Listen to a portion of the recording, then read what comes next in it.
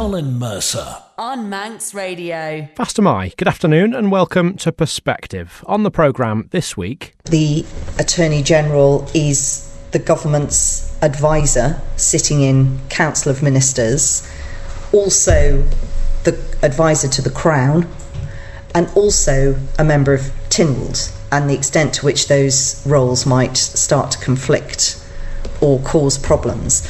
What does the Attorney-General do? Who is he accountable to? How is his work scrutinised? Should his role be split or the responsibilities reallocated? And could we soon see a Minister of Justice on the Isle of Man? These are all themes that were discussed in a public oral evidence session of a Tynwald committee this week.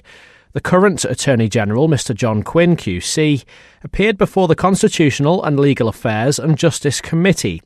That's made up of Jane Poole-Wilson MLC, who is chair, plus MHK's Laurie Hooper and Chris Robertshaw, and the Clerk of Tynwald, Roger Phillips. The panel last met with the AG in November last year to discuss the role, the workload and what it could look like in the future. This time round, Mrs Poole-Wilson wanted to start with the matter of scrutiny of the role of AG here, and specifically how far his personal work or personal advice ought to be scrutinised. Let's listen in. Well, firstly, as I hope I will explain, I do accept and agree that my role as attorney ought to be open to scrutiny. And I would like perhaps to put on record, for the benefit of the committee also, the scrutiny that actually takes place currently. Firstly, by His Excellency the Lieutenant Governor. I meet with him monthly, and also I should point out that our meetings don't just take place at Government House, but he also comes into chambers, so crudely he can see what we're about and he can see the staff and has the opportunity of speaking with them. I then hold at least weekly meetings with the Chief Secretary when the work which my chambers and myself personally are dealing with reference to government and its needs and the various departments is clearly questioned, and then I take away from those meetings anything that I need to follow up, anything that needs to be addressed if there are any criticisms from either the Chief Secretary or alternatively from any of the departmental chief officers. Weekly I then meet with the Council of Ministers, and clearly, as the committee will be aware, all of the ministers are currently or will be present, and certainly they have the opportunity there, and often do, question me with reference to progress of work which may be being carried out in chambers, and if there are any delays. I'm then scrutinised and accountable to Treasury in respect of revenue and financial affairs. I have a Chief Operating Officer who has delegated responsibility on my behalf with reference to matters in that regard, and I'm sure the committee will be well aware that Treasury and its officers are often in contact to ensure our compliance with the rules and to be kept updated with reference to any issues that we may have or they may have. Then, as far as my own work in reference to the legislation and the outcome, the production of the required legislation, I attend the Legislative Subcommittee of the Council of Ministers, where a detailed analysis takes place with reference to the progress of the bills we're dealing with, and also often with reference to any demands relating to secondary legislation. I then have regular meetings personally with departments of government and their officers at various group meetings, and the matters I particularly have in mind at the moment are the work that I carried out myself with reference to leading my team with reference to health transformation and climate change.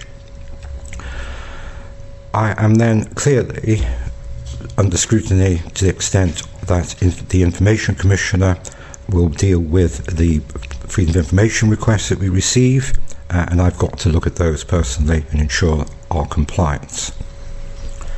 I then deal with the scrutiny of prosecution decisions when called upon by victims to carry out a review, which I deal with personally. My dealings in that regard must meet the requirements, hopefully, of the victims who raise their concerns with me. I'm then scrutinised personally, and albeit it's through my officers, very much the case here, by the courts on petitions of dolence and on appeals. I'm then able to be questioned by members of Tynwald, and there's no restriction really on what they can ask me. Sometimes I have difficulties with the questions and the answers I can give, but I'm there to be questioned and so scrutinised by them. And as I'm here today by committees of Tynwald, and I'm more than happy to come and explain matters to you and any other committee if they wish me to do so. Externally, my work is then scrutinised by international authorities in respect of legal mutual assistance in criminal matters, and by international authorities in respect of international standards. I'm thinking of FATF, Moneyval, where there's been a very helpful report recently, and clearly I've had a personal hand in the work that's being carried out there. My scrutiny extends then to issuing a Chamber's business plan and an annual report and inviting public comment on what I publish, and I provide as much information as I'm able in that regard. So I believe, Madam President, that there is a great deal of scrutiny, that I am and my work is open to scrutiny, and I'm quite content for that to continue.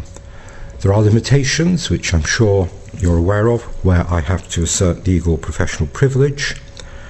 My privilege in that regard is really akin to any lawyer advising a client, where there's litigation privilege and legal advice privilege, and sometimes the privilege is claimed with reference to freedom of information requests by statute, and I'm thinking in that regard with reference to the policy exemptions. Then there is this question of the Attorney General's privilege, on which I'm aware there are questions as to the basis of its application.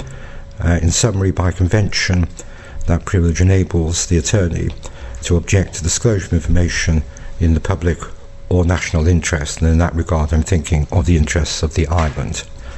But in that regard I don't work in a vacuum, and if that privilege is claimed, then clearly I can be questioned and have to justify the claim that's made in that regard. So that essentially, Madam President, I hope is helpful, but it does give an indication, I believe, of the extent of the scrutiny already in existence with reference to my role. Thank you, Mr. Attorney. Perhaps if we could explore the extent of Tynwald scrutiny and the issue of privilege that you raised there at the end. I think last time when we met, you indicated that one of your roles might be to state the existing state of the law. So when you talk about legal privilege and that being a limitation on how you can answer questions that may be posed to you, particularly in Tynwald, where do you draw the line between what you think might be subject to legal privilege and what you think is apt to share with Tynwald? I see no difficulty, Madam President, in answering a question from Tynwald with reference as to the state of the law. I don't believe that that privilege would apply there. You don't believe privilege would apply. So when you are considering whether legal privilege applies, what are the tests or what are the parameters that you have in mind? We'd have to sort of break that down to a particular set of circumstances, I think. If I've advised the Council of Ministers as to the law with reference to the entry restrictions, I'm just trying to think of a topical matter at the moment, and I'm then asked by Tynwald as to the advice which I've given the Council of Ministers in that regard, I would firstly have to consult with the Chief Minister, because of course under the Government Code I'm not allowed to disclose that, but I would certainly have no problem in advising the Chief Minister that it ought to be disclosed. I see no difficulty there, because I'm simply giving advice on the law, not necessarily on how it's applied. That's a matter for the Council of Ministers. What is therefore driving the hesitation is not legal privilege, it is the courtesy of consulting the Chief Minister because of the statutory bar on Comyn papers. In that situation, yes, I'd have to refer to him. Right. And when it comes to the issue of Attorney General's privilege, last time when we spoke, I believe you referred to the importance of the Attorney General acting always in the public interest. Yes.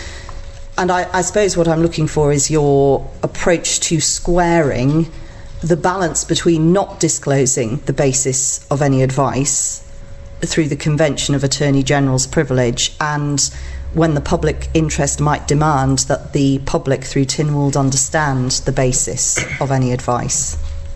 There will certainly be situations where, in the public or national interest, advice which has been given ought not to be published. And I'm thinking of advice which is sensitive in the national interest to the island and United Kingdom. And I'm thinking where, for example, I have been approached by an authority outside the island to take steps in the Isle of Man where the advice I've given, and if that was disclosed, could be to the prejudice of, well, to public prejudice. But there are mechanisms already where members who are questioned by Tynwald, for example, can have their questions declined because the minister, usually it is a minister, writes to the president to say it's against the national interests to publish this. May I be allowed not to? And in my experience of the last 12 years, I can't think of an occasion when that permission has not been given. I wouldn't be aware of that. No, but what I'm saying is that as opposed to having the minister say that without any scrutiny, it could be possible for you to approach the president, for example, and say, we can't right now afford to do this because it may be something to do with Moneyval or anything, the EU rules, the relevant, it's too sensitive. And that might be immediately accepted, provided there was an external Tynwald-based filter that everyone regarded as a second guess, as it were. I've got no difficulty with that, Madam President. It hasn't arisen in my time, I don't think, apart from perhaps flagging up a matter of sub judice. What I mean is that as an alternative to claiming Attorney General's privilege, which isn't easily subject to scrutiny, it would be one way of allowing Tynwald an entry point into saying, not interfering with attorney-client privilege, not legal professional privilege, but the one that you're claiming as being, in your judgment, in the general interest, it shouldn't be published, that sort of thing, that you could talk to the President and get the President's consent.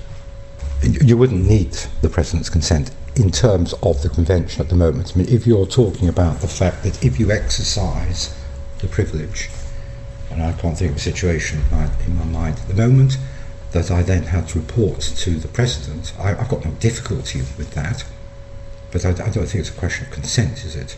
Well, that's the point, is that it is not generally not agreed by everybody, if we put it that way, that this privilege actually exists. And I've acknowledged that. Yeah, so yeah, absolutely. I know that we've spoken about this many times, yes. But what I'm looking for is an alternative or a set of arrangements rather than a claim by your office, you as your successors. It could be something which would be to enable Tynwald, as the representatives of the public, to have some sort of an opinion and consent about the expression of this. I think many people off Ireland have commented that actually, really, the determiner of the public interest is Parliament. We all know you can't share all facts all the time, but sometimes, for a particular moment when you want to be discreet, it might be a way of negotiating the parameters of the exercise of that exception that is being imposed. If you felt that could work, then that's a very interesting comment. I don't know whether it could work, because we're talking in very general terms. I see no difficulty in the context of if, for whatever reason, the attorney in his role considered, be it at the behest of the United Kingdom or at the behest of the government here, that information ought not to be disclosed in the national interest, that there ought perhaps to be a reporting mechanism that this has been done. But I don't see how I could necessarily say that ought to be with the consent of Tynwald. They can question it, they can challenge it, and I think of my colleague in the UK being questioned and challenged by Parliament there. But I think that's really where it's got to lie, that Parliament could raise the question glibly, Mr Attorney, you've seen fit to impose or whatever Attorney General's privilege in relation to the request for disclosure of this information. Can you please justify? And I could explain that. So can I ask then, in that context, so your argument essentially is that the decision surrounding the use or otherwise of that level of that convention should sit with the Attorney General rather than actually they're sitting with somebody that has oversight, essentially. Because at the moment, for example, when you make that decision as to not release a piece of information or a piece of advice that you provided on the basis that it's privileged, that's a decision that you make, and there isn't a process that anyone can challenge that decision. There isn't an oversight body, for example. The Council of Ministers couldn't say, actually, Mr Attorney, we disagree with you. We think the public interest is served by publishing this advice you've provided to us, so really we think you should publish it. The decision still sits with the Attorney General. Currently. Okay, so how does that compare then with the requirements under the Freedom of Information Act? The Chief Minister wrote to Tynwald members some time ago in response to a question from Ms Costain, setting out the terms as he understood them in respect of Attorney General's privilege. He makes specific reference in there to section 34(1)(c) of the Freedom of Information Act, which is a qualified exemption only. It's not an absolute exemption, which means if a person were to put an FOI request in for a piece of legal advice that had been provided, used during the formulation of policy, whilst the policy was under formulation, that qualified exemption may apply. The Attorney General would say, no, the qualified exemption applies, you can't disclose this. But actually the Information Commissioner could overrule that decision. You could appeal that decision to the Information Commissioner. So through the Freedom of Information Act, any legal advice the Attorney General has provided could be published. There is no absolute exemption inside the FOI Act itself. And so it seems quite unusual then that on the one hand we have a piece of law that says this advice that is provided by the Attorney General to the Isle of Man government is not subject to an absolute privilege, but actually you're saying that if I don't put an FOI request in, it is subject to absolute privilege. There seems to be a conflict there between the Freedom of Information Act and how that works in practice compared to actually how you're saying your decision making does work in practice at the moment. So I suppose what I'm getting at is, if I really wanted to get hold of the legal advice you provided to the Council of Ministers, I could submit an FOI request. That's what it boils down to. But you would have the power at the moment to simply say, no, I'm not going to provide you that in the context of a Tynwald answer, for example. Yeah. So if a member of Tynwald tables a question, you assert that actually the Attorney General can decide whether or not to release that information. But if that same Tynwald member places an FOI request in, that public interest test is actually undertaken by the Information Commissioner. Well, he would review the basis upon which the decision had been made to withhold the information, simplistically, and if he reached a conclusion with which I did not agree, then of course the matter would then go before the courts. So, in fact, there is an avenue of appeal, which I think is where we're trying to get to. Yes, I don't have the absolute power here. At the end of the day, that the courts could interfere. I'm a public officer. I suppose what we're exploring is how the use of privilege should be scrutinised. Yeah. So there is a mechanism through the Freedom of Information Act, and what's interesting is when it comes to qualified exempt information, to qualify under that definition, first of all, it has to be the type of information you're talking about, so something on which advice has been sought or advice has been given. But also the public interest in maintaining the exemption outweighs the public interest in disclosing the information. And I suppose the interesting aspect of the Attorney General's role is who ultimately is the client. To what extent is the public the client, and how are you balancing the competing aspects of public interest, and how does Tynwald have that oversight? So you've said you could respond to questions in Tynwald, yes.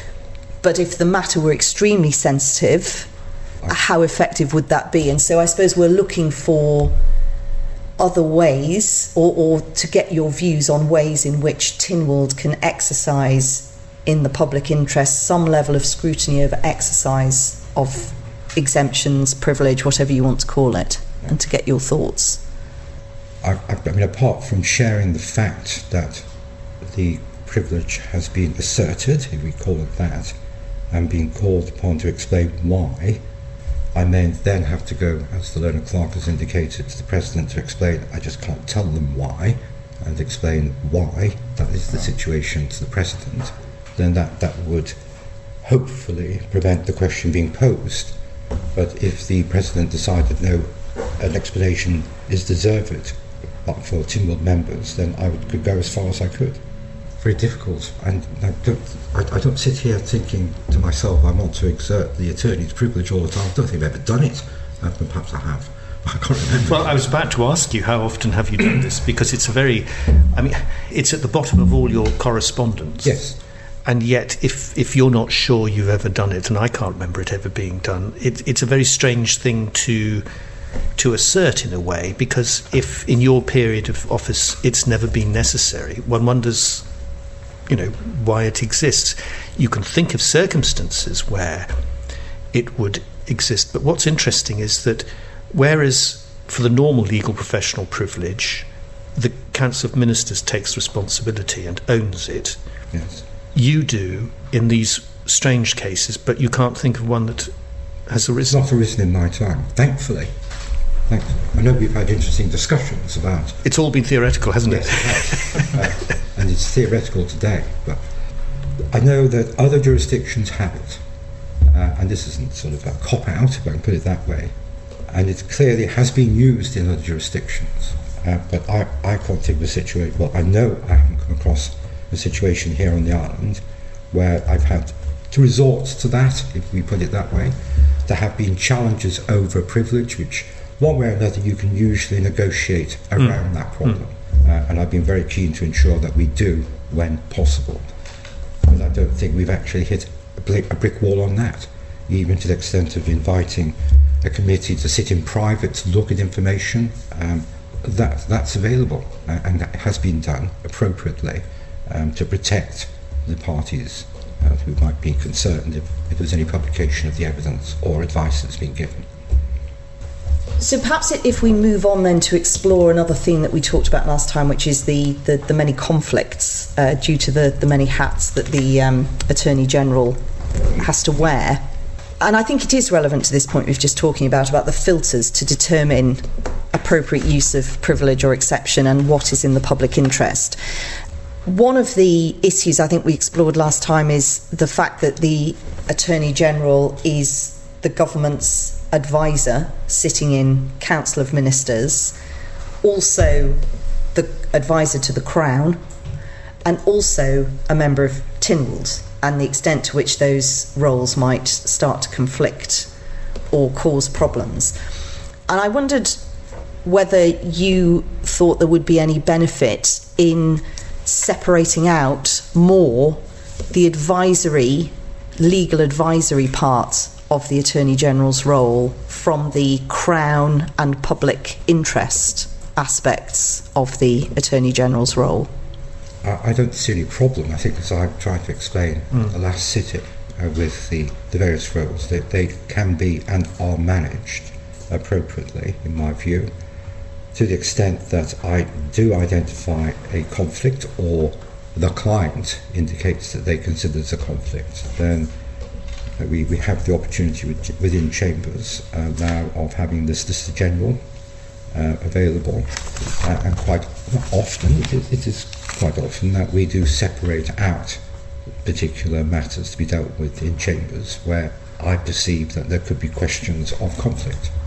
I think last time when we met, though, it was made clear that both the Solicitor General and the Attorney General are Crown officers with first allegiance to the Crown, and the Solicitor General role is able to deputise in full for the Attorney General. So they are, in effect, the same, or they're covering the same areas. So in practice, is it really possible to separate out the Crown and public interest duties from the legal advisory role to the government where these things start to conflict? I believe so. Again, it's few and far between. It's more where, personally, in my role as attorney, I feel that I may be conflicted, that I would then defer to the Solicitor General. But in practice, from sitting advising government on the law, I'm not part of their policy formation or their decision making. So I've never really had any difficulty then with the various hats I actually wear. My understanding, and forgive me if I've got this wrong, Mr. Attorney, is that you sit throughout, you attend all of Council of Ministers I do. discussions, which will include policy, deliberation and decision making. The same happens in Tynwald as well. I'm not privy to all of those discussions, obviously, but it's perfectly possible that in advising on the state of the law, the line, of course, is crossed between the state of the law and how to make a decision bearing in mind the law, which is where we pick up legal advice privilege. Would you say that that is part of the discussion in Council of Ministers from time to time? Okay.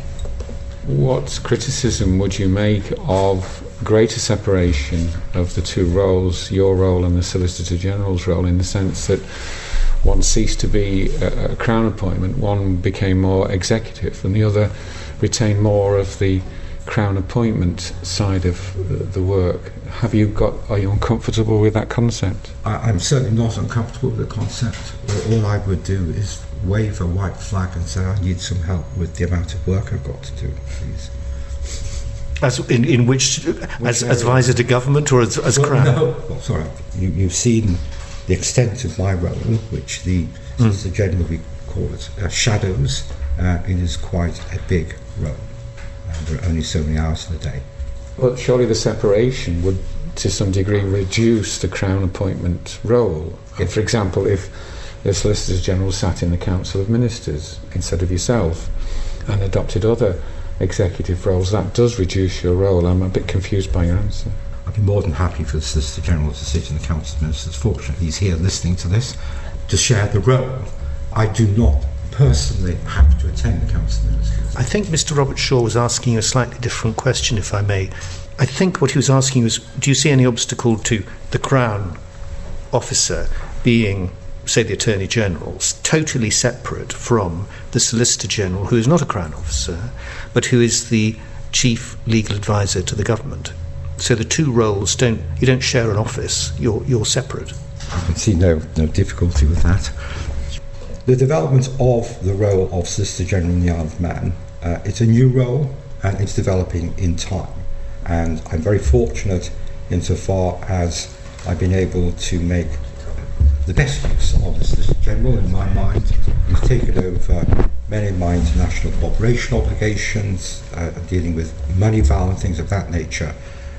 He's travelled. I haven't got the time to travel, so he's been a great help. It's a developing role, Mr. Robert and Madam President, so whether or not in the context of the better delivery of the Attorney's role there should be a separation in some way, I think that's something that could be looked at. I'm not saying it ought not to happen. I wonder whether then you would be kind enough after this evidence session perhaps to write to us with some considered thoughts, because I think what the committee is exploring is not only, I suppose, the sheer workload which you're touching on, but also how that workload is allocated to try and perhaps help with some of the other challenges of conflict within both roles as they stand. So both being Crown officers, both being involved in legal advice to government. And if there were another approach whereby one of the roles was purely the Crown appointment with duties attached to that, public interest duties and so on, and the other was the head of the government legal machine, all about giving government legal advice and so on, whether that would be a model that could be explored moving forward. So if you're willing to write to us with your considered thoughts, because recognise it's probably something you want to reflect on a bit more. Yes, I'll be very happy to do that. Could you? If I could just throw it to me, if I may. I've always been conscious that as the scope and extent of the shared legal service which Chambers offers grows, that creates challenges. And we can look to larger jurisdictions. We can look to the UK. To Jersey in some ways, where they have the separate law office, Crown office, and in the UK they have the Treasury Solicitor, who's more dealing with the advice, the day-to-day advice to government. It's a question of scale, We do tend in the Isle of Man to cramp everything into as many hats as we can into one person, so get on with it. So it could be that there is a better model for delivery, and I've always said that I'm an attorney who's keen to see change, but not change for change's sake, but to achieve something. I'm quite happy to do that, but I'll do it. I mean, I might get shot for doing it, but... Would you mind including your thoughts on how legal advice would be provided to a Minister of Justice, for example? To a Minister of Justice? I think a further point on that, actually, which is again something that the committee would value your thoughts on, is one of the areas that the Wooler report tackled or made recommendations around was the relationship between the Attorney General and the prosecution division. And I think last time we met, you indicated that in February 2016 you received approval in principle from the then Minister from Home Affairs to fully implement the Wooler recommendations around that. I'd like to come back to that in a minute, but one other thought that I think would be helpful to hear from you on is whether, if that Wooler recommendation was fully implemented and somebody becomes just the superintendent of the Director of Prosecutions, with the Director of Prosecutions making all the prosecution decisions, whether the oversight for the efficiency and effective running of the prosecutions division could actually sit with the Minister of Justice, and a standalone Crown appointee in the Attorney General's role who had no involvement in executive advice might be the arbiter of the public interest if the Director of Prosecutions had to turn somewhere to test whether a prosecution should proceed in the public interest. So just be quite interested in your thoughts on that being also part of the model. Do you have in mind what the Minister of Justice will actually be doing? Is that a glib question? I'm just trying to sort of put that into context of what you're saying.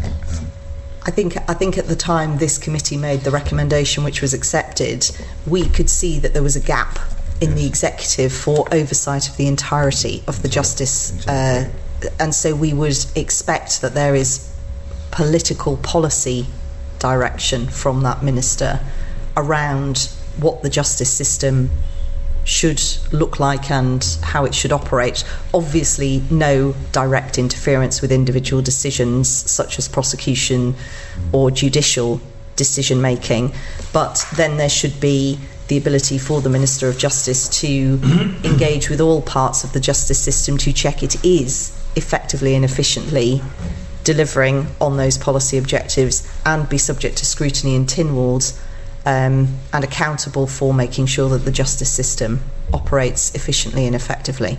We took evidence from the Chief Secretary in December, and it was his evidence that he would have in due course be consulting with the learned attorney as to the parameters of the Minister of Justice remit and the parameters of the learned attorney's role and other relevant roles. There are examples, of course, that we're all familiar with across of sensitive issues like sentencing guidelines being given some element of parliamentary scrutiny, which could be replicated here to some extent. But your thoughts on all of those areas would be? I do that with pleasure.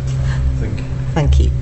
Just for the record, just to understand how it's normal for His Excellency to scrutinise your role, would he or she normally look right across the whole range of the roles that you carry, or is he, in this instance, concerned with your Crown appointment element only? Just for the record. I think in our discussions, Madam President, it's very wide-ranging. Okay. He's not my employer, but I think he would take a very keen interest in the operation of Chambers. He wanted to meet my directors, which he did, and invited us all up there collectively to meet us as a group. So he was certainly showing interest in the delivery of Chambers legal services to that extent. My meetings with him clearly tend to relate to any difficulties that he may have, where he may need some advice from me, which would essentially, where matters have been referred to him by members of the public, where he might need some guidance in his role as governor. So that's my meetings with him, but I can say we are fortunate in our governor taking an interest in Chambers as a whole, and the delivery of our services, and the well-being of the staff. Something that I wanted to come back to, Mr. Attorney, a while ago you sent us quite a big table of the different statutory and other duties that come within the Attorney General's role. I think I recollect that you said it wasn't a full table. There were other duties that were still being uncovered or added to the table. But I wondered whether that table has been updated, whether it is complete, and whether you might be able to send us a copy of the latest version, please. It hasn't been updated. We haven't had the time to do that. It's a sort of shared role with the Cabinet Office and Chambers, and I'll continue to do so. Okay, so the version so we have is... I've got nothing new from what I had previously submitted. Okay. Touching on the Wooler recommendation around the further separation of the Director of Prosecution role from the Attorney General role, you mentioned that you had approval in principle, but that I think you said that nothing further had progressed. What actually does need to happen for that recommendation to be fully implemented? Currently, it would be the Department of Home Affairs would progress the move to change the legislation to enable that to happen. Okay. It would be quite a big task. So it would have to crudely be added to the government's programme. And when you say quite a big task, could you explain why it's such a big task? We'd have to make significant changes to primary legislation. This is because of the amount of references to the prosecuting authority, and there wouldn't be a way of amending across the board in a more straightforward way. I can't fall into that trap. I don't mean that in the wrong way. Mm-hmm. It would be glib of me to say it could be done easily. We haven't done the exercise of what changes are necessary, other than the fact that I can say with certainty, as I'm sure you would appreciate, we will need changes to primary legislation. If we could think about recruitment to the role in the future, it's our understanding from the evidence we took from the Chief Secretary that the recruitment process is currently open to applicants from off-island. That's correct. Okay. What is your view on that? I think that's appropriate. I did have a quick look yesterday. There have been examples. I don't know whether the learned clerk is aware of appointments as Attorney General from off-island.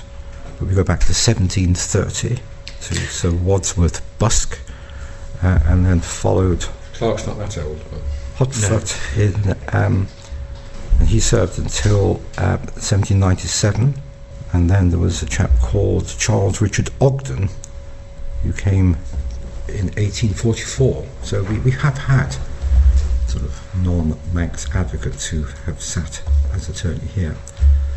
The obvious benefit is that if there, from my personal perspective, there's no suitable candidate on Ireland, then that ought to happen. Clearly, we need to have somebody sitting in this hot seat. The report of the Council Minister in 2005 had a very helpful memorandum from Deemster Kane, which I'm sure you may have considered. At that time, there were 100 members of the Manx Bar, and he expressed the view then that that number ought to enable the Manx Bar to fill the role of attorney. There are clearly advantages to that with reference to their experience in Manx law and practice here, whereas somebody from the UK, albeit very learned and very well practiced and versed in English procedures, would not have that knowledge. I'm not saying they couldn't gain it, but they wouldn't have that knowledge. I'm not going to go into the realms of, in my view, a practitioner of some standing and of length of service here may have a better understanding of the Manx culture when applying the public interest test, because I'm sure a very experienced member of the UK Bar or wherever would have no difficulty with that. But today we have something like over 275 members of Manx Bar, to a bigger pool. Significantly, from my point of view, and something I've tried to encourage, we have also developed what I view a better career structure in public law on the island.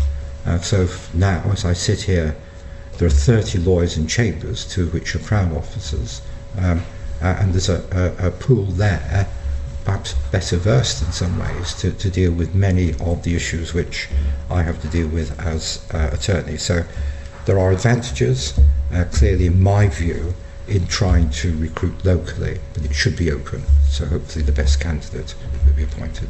Given that view is expressed against the existing role that you fulfil and the huge panoply of responsibilities you've got, would that recruitment advice change if there was a degree of separation that we were discussing earlier between executive advice and the Crown appointment itself? And if you don't want to answer that now or don't feel comfortable about it, could you consider answering it in your submission to us about the separation of the role? I can certainly deal with that, Madam President. Do you see any particular benefits to an off-island candidate?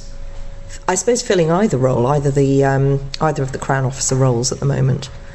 Not really. Okay, we've got to look at it in the context of the small community we live in, and I talk personally now from a personal experience. Having come from practice, having come from a short period of time working for a large public company here, there were concerns of the fact that, not perception of bias, but that I might have been influenced in my decisions because of past dealings for clients or whatever. That's always a problem. I've never had a problem with it, but I have had some sympathy with people thinking, well, he was in practice for 30 odd years, he was senior partner of this and was involved in that case or whatever.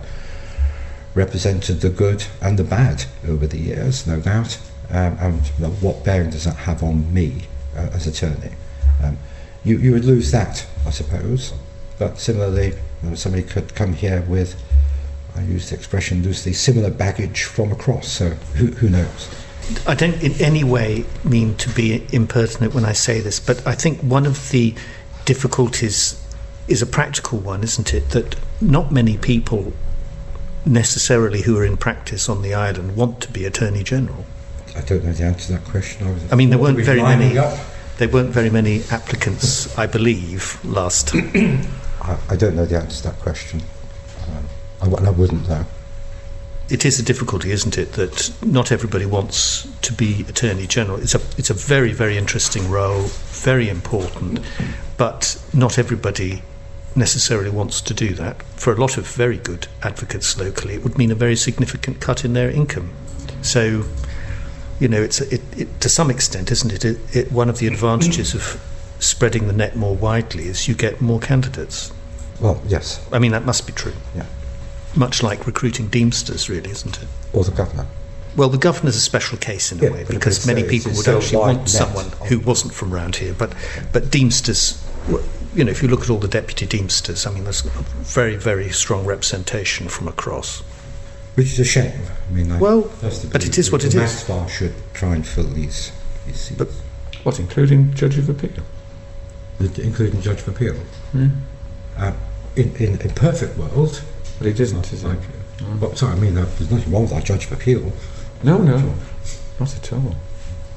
But the Judge of Appeal role, from the Tynwald perspective, has always been considered to be helpful if the Judge of Appeal comes in with fresh hands, if you like, or a fresh mind. I was just comparing that to your commentary about elements of the 80s role not being conflicted by historical engagement and association on the island. Well, I clearly see the advantages of an off-island Judge of Appeal. Harking back to what Mr. Robert Shaw put to you earlier, if there were two roles, one being the chief legal advisor of the government, that would make sense to have a Manx advocate who understood Manx law. But in your Crown Officer role, a lot of your work is to do with treaties and to do with off-island connections, where actually practice locally wouldn't necessarily be that relevant to preparation. Yes. if the roles were split. Could be the case. Yeah.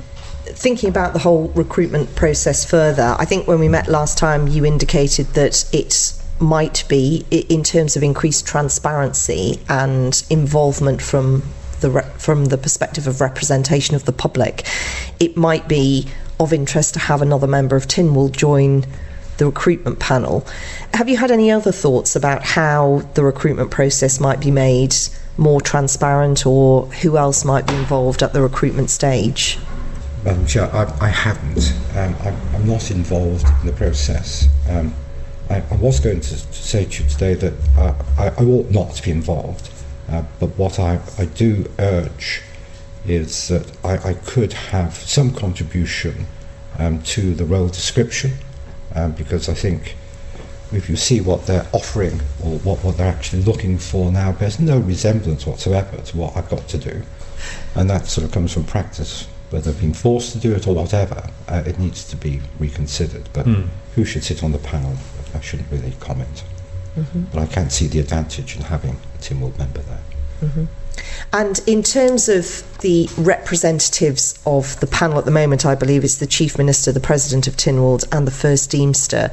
Now, at least two of those are potential clients, the Chief Minister and arguably at the moment the President of Tynwald, from the perspective that they are clients and more often than not likely to be lay people, in that they're not necessarily going to have a legal background themselves. Do you think there's any need for additional representation on the panel that might explore the legal spectrum of candidates coming forward and their ability to take on the breadth of the role, and particularly picking up, I suppose, more of the public law aspects of the role? I can see the advantages of that. I mean, just again from personal experience, I mean, the cross-examination during the interviews from the First Deemster in the context of law, he puts you to task, which is fine. As in my case, the Deemster would have seen me in practice, he would have dealt with me in practice, would have seen the court cases I was involved in, whereas somebody else wouldn't. So perhaps there does need to be more of a legal aspect to the panel than what's there at the moment, rather than just relying on the First Deemster.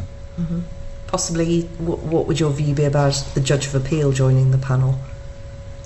Yes, I see the sense in that. In terms of the status of the Attorney General's role as a Crown appointee, that was felt to be important for a number of reasons, not least the importance of independence, the fact that you have to advise and do advise the Lieutenant Governor, and the public interest perspective. Would that still be your view? Yes. So no, the Attorney General role should not be seen and treated as a civil servant? I could see no advantage to that. If we were exploring the division of responsibilities so that the Attorney General became purely the Crown Officer role that we talked about before, and perhaps the Solicitor General became the advisor to government, the head of the government legal machine, what then might the Solicitor General role be better positioned as a civil servant as opposed to a Crown Officer? I think, Madam President, you did make the distinction before that you were perhaps looking at the Solicitor General not being a Crown Officer. Then certainly in that context he ought to be a civil servant. Okay, thank you. The civil service regulations that do apply, do you think they are appropriate and work well in relation to the position of a Crown Officer such as yourself? When I say it's challenging, I mean clearly as an accountable officer I have to comply with all of the rules that come with that. So that adds to the workload. Being the head of an office is no easy task when dealing with the formal requirements that are made of us in that role. The disciplinary process doesn't work effectively, and that's across the civil service. It's not just in the context of the Attorney General. It needs to be updated, improved, as a matter of urgency in my view. In terms of the accountable officer responsibilities, again thinking about a separation of Crown duties from executive duties, the accountable officer function would then presumably move to the executive function or aspects of the role. Yes, depending on how it's structured, if there is a separate Crown office, so it could well be that the attorney sitting in the Crown office would remain as an accountable officer. Just touching back on the recruitment side of things, so you've expressed a wish to be sort of consulted on the preparation of the job description, which makes quite a lot of sense, I think. I offer to help. The question I really had was in terms of trying to attract more local candidates for the role. Do you see that you have a role in that in some way as well, kind of promoting the office, promoting the functions, try and actually encourage people who are qualified Manx advocates to submit themselves for consideration? I mean, we've taken a similar approach with the president of Tynwald being responsible for kind of promoting the environment, promoting diversity and equality within Tynwald Court. I'm just wondering if there, as head of the Manx Bar, whether you have a role in actually trying to encourage the development of Manx advocates to try and come forward for the role of Attorney General in the future. We are building a very dedicated and skilled set of public lawyers in chambers. And certainly if there was the type of separation which has been mentioned, you could see that quite a few of those people in chambers may well be well qualified to be considered for that role. Whether or not it is attractive to the local bar to consider public law as an option, I think comments already been made that they may have to take a significant drop in salary. Whether we'll be ever able to attract people other than myself, the type of person like myself, sort of like in semi-retirement and then wondering why I did it, then that's going to be the problem. You're going to get people naturally, I think, from the local bar who are only going to be interested if they're sort of coming to the end of their career and are prepared to make the sacrifice.